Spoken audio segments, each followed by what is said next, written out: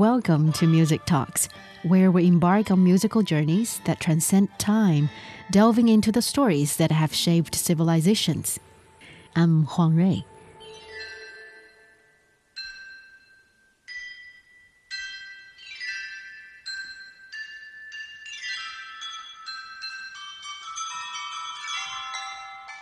Have you folks ever wondered how stones can create music?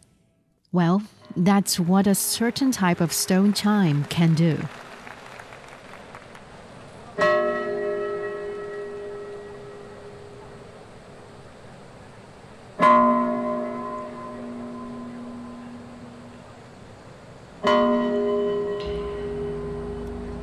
At the opening ceremony of Chengdu Fisu World University Games, the sound created by a piece of stone chime known as the qing kicked off a series of cultural performances. This oldest known qing, with two pieces of chord patterns, dates back more than 3,000 years ago to the Shang and Zhou dynasties. Even now, when struck, it makes a melodious sound, as you just heard. The qing is one of the oldest percussion instruments in China. Xiao Xiaojie, a researcher at the Chinese National Academy of Arts, explains that numerous early stone chimes have been discovered through archaeological findings, dating back to the Neolithic period, about 4,000 years ago. 那么它们有一些共同的特点。第一点，它们大多数单件。 They share some common characteristics. Firstly, they're individual pieces, known as special chimes. Secondly, they're large in size. Thirdly, their shapes are non-uniform and irregular. Fourthly, they're mostly crafted rather than polished, with variations in drilling techniques such as single-sided or double-sided drilling. Some early stone chimes have a distinct front and back, with the striking surface being the front. Fifthly, the striking points are relatively fixed. 第五点，它们的敲击点是相对固定的。 And this is the sound of the early stone chimes. If you look at the Chinese character, the character of qing is composed of a stone and a chime, which give us a clue to what the chime is made of. And the character of bian means to group or to arrange. Thus, the Bianqing is a set of qings. The L-shaped stone pieces were hung in a wooden frame and struck with a mallet. To get more familiar with the sound of a qing, let's enjoy a traditional folk song, Jasmine Flower, played by the instrument.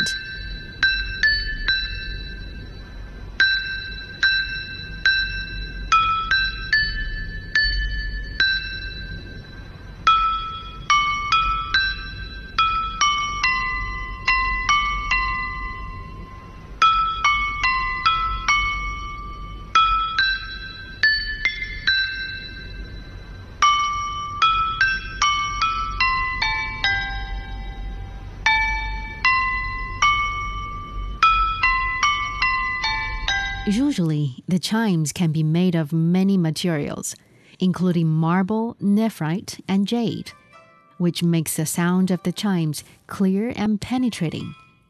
And the ancestors regarded the musical sound produced by the chimes as a way for them to communicate with the heavens, the earth, and the divine. Therefore, the Bianqing was widely used for majestic sacrificial activities. You may be wondering, what's the difference between Bianqing and Bianzhong? Well, along with the Bianzhong, which is a set of bronze bells, they both played an important part in China's ritual and court music. The bells in a Bianzhong or stone chimes in a Bianqing are arranged by size on the frame. When struck by a mallet, the different sized items can generate different notes. The timbre of the Bianzhong, however, is loud and prominent, while that of the Bianqing is more clear and delicate. Let's now appreciate an ensemble of the two instruments playing 竹枝词, or the bamboo branch song.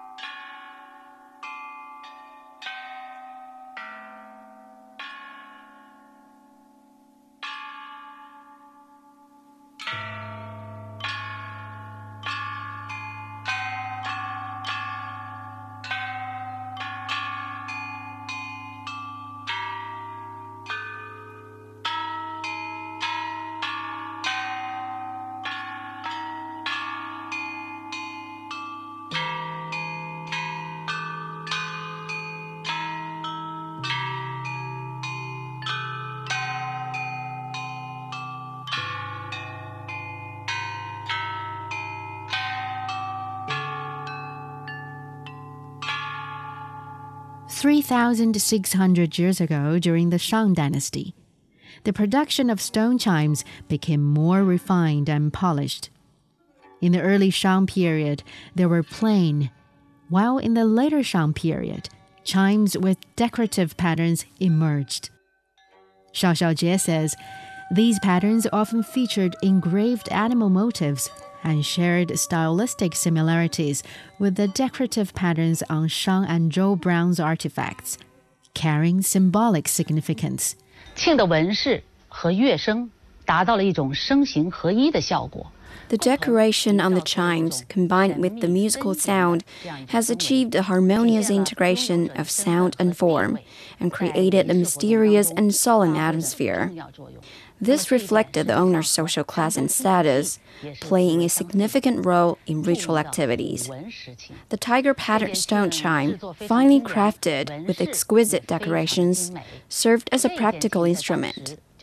The tiger motif, combined with the metallic sound, brought about a high degree of unity between auditory and visual experiences. 听觉和视觉的高度统一。 Let's hear the sound that comes from the tiger-patterned stone chime.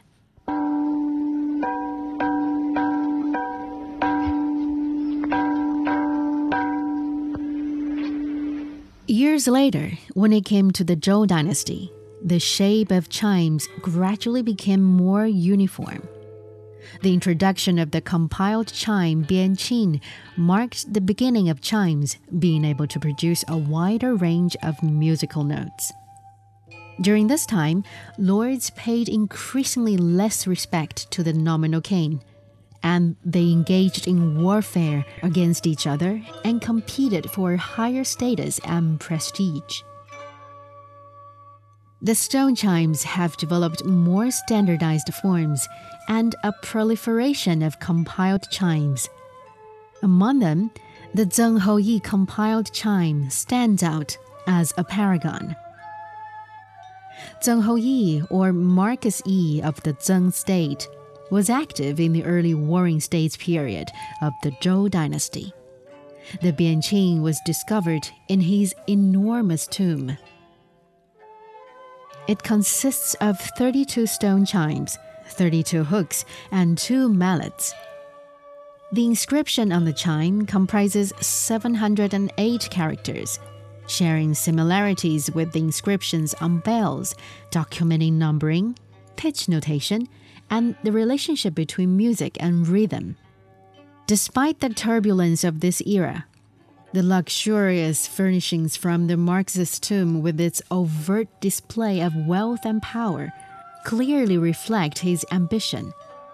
The number of bronzes from his tomb is unmatched by any other burials. He was also entombed with a number of ritual bronze vessels, normally reserved for the Zhou kings, which further suggests the Marxist interest in attaining a more prominent status. Shao Xiaojie further explains, 诗经的雅和颂当中，周公治理作乐。 The Book of Songs describes chimes extensively. The empire of the Zhou dynasty, in formulating rites and music, strictly regulated the scale of song, music, and dance. Only high-ranking nobles could use the musical instrument made of precious metals and stones. If the configuration used exceeded one's rank, it was considered presumptuous.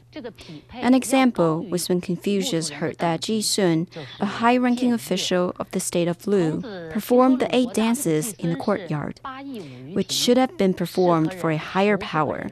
He commented, "If this can be endured, what cannot be endured?" This story records the instant of the Lu state official presumptuously using the royal dance configuration. From Shao Xiaojie's introduction, you may get the idea how the Bianqing, along with other musical instruments, played the significant role in the Chinese ritual and musical system, a social system that originated in the Zhou dynasty to maintain the social order.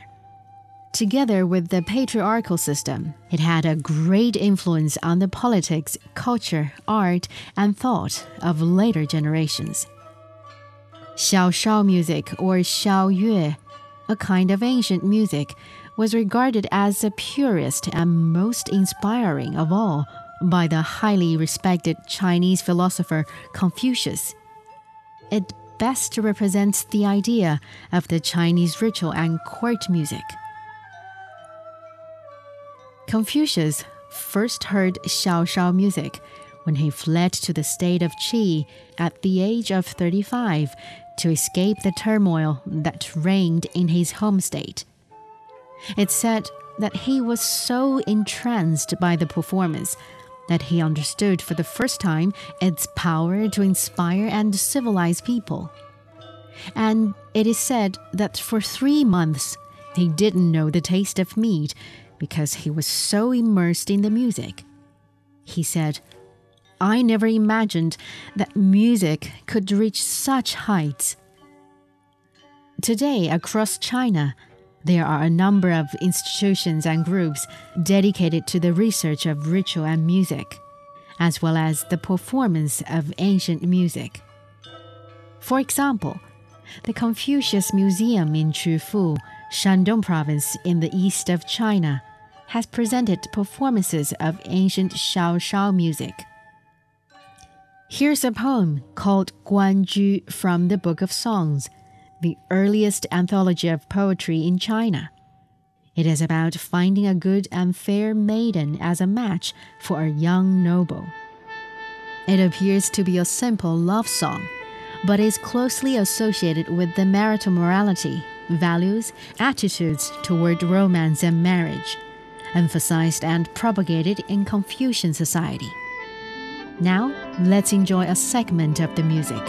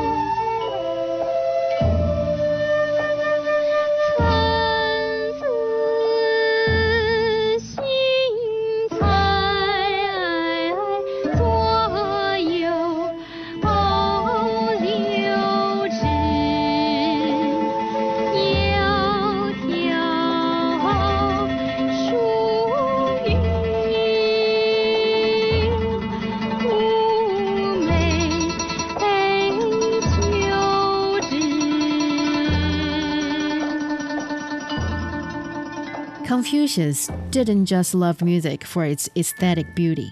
He also saw it as the ultimate embodiment of cultural sophistication and civilization. Music, for him, was more likely to soften the soul, raise the harmony between thought and action, as well as closely related with morals. And the Bianqing contributed much to the harmonious melody. The grand ceremony of the worship of Confucius is an annual ceremony where traditional rites are practiced to commemorate the great philosopher. Kong Kai, the inheritor of this intangible cultural heritage, further explains the philosophy. 庆它是随着我们的宗庙祭祀、朝聘、宴享等礼仪活动 The qing is used as a relatively elegant musical instrument for ceremonial activities such as temple sacrifices and feasts. Confucius attached importance to the role of elegant music, saying when the sound of the stone chimes is heard, thoughts turn to the ministers who guarded the frontiers. That is, the music of the stone chimes evokes a sense of mourning and commemoration. Confucius felt that this kind of xiaoyue could inspire people's admiration for war or great character, and he believed that this xiaoyue allowed people to deeply appreciate the profoundness of Zhou rituals. Therefore, in the Confucian temple today, this kind of celebratory music, formed by Bianqing and Bianzhong, is used to worship Confucius, expressing admiration for his greatness and our reverence for him.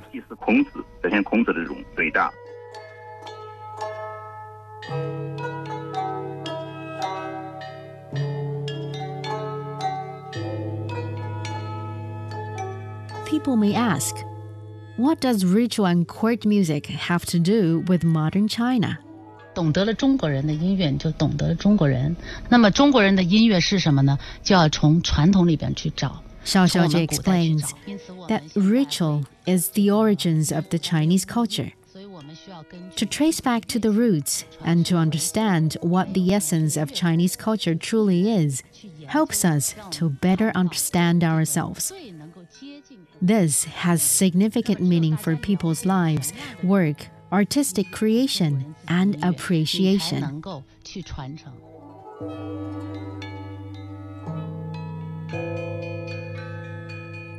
With that, we come to the end of today's show. Let's wrap up with another ensemble piece of the Bianqing together with the Bianzhong bells, Colorful Clouds Chasing the Moon, performed by the Bianzhong Orchestra of Hubei Provincial Museum.